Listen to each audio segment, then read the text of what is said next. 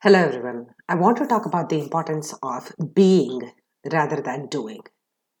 I actually wanted to call this blog Do the Most Frightening Thing Today, Bring Silence into Your Life, or something like that. And maybe I will end up naming it that. But here is the point: silence can be very, very violent. Here is how. Sometimes, when we are taking revenge or mad at somebody and we want to show them that we can ignore them, that's when we go into the silent mode. That's when silence can be very, very violent. But I'm talking about the silence that we must incorporate in our daily lives for our personal growth. That's the silence I'm talking about.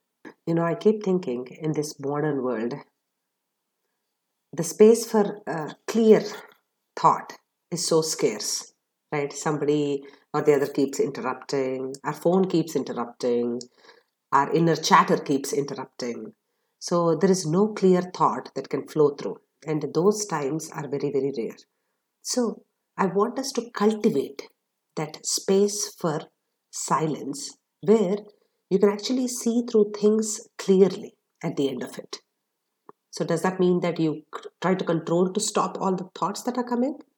It's going to be impossible because only in the starkest silence you can see the disturbances of the mind. So it's okay. Let those thoughts keep coming. You just have to be a passive observer. Just okay. I have to go pick up milk. It's okay.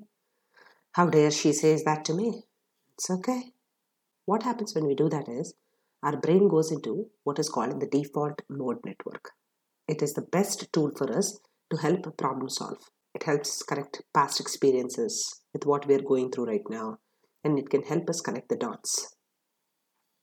So I just want you to sit down and just observe your thoughts, the sensations in your body, because your body or your environment or your surroundings and your life is probably trying to tell you something.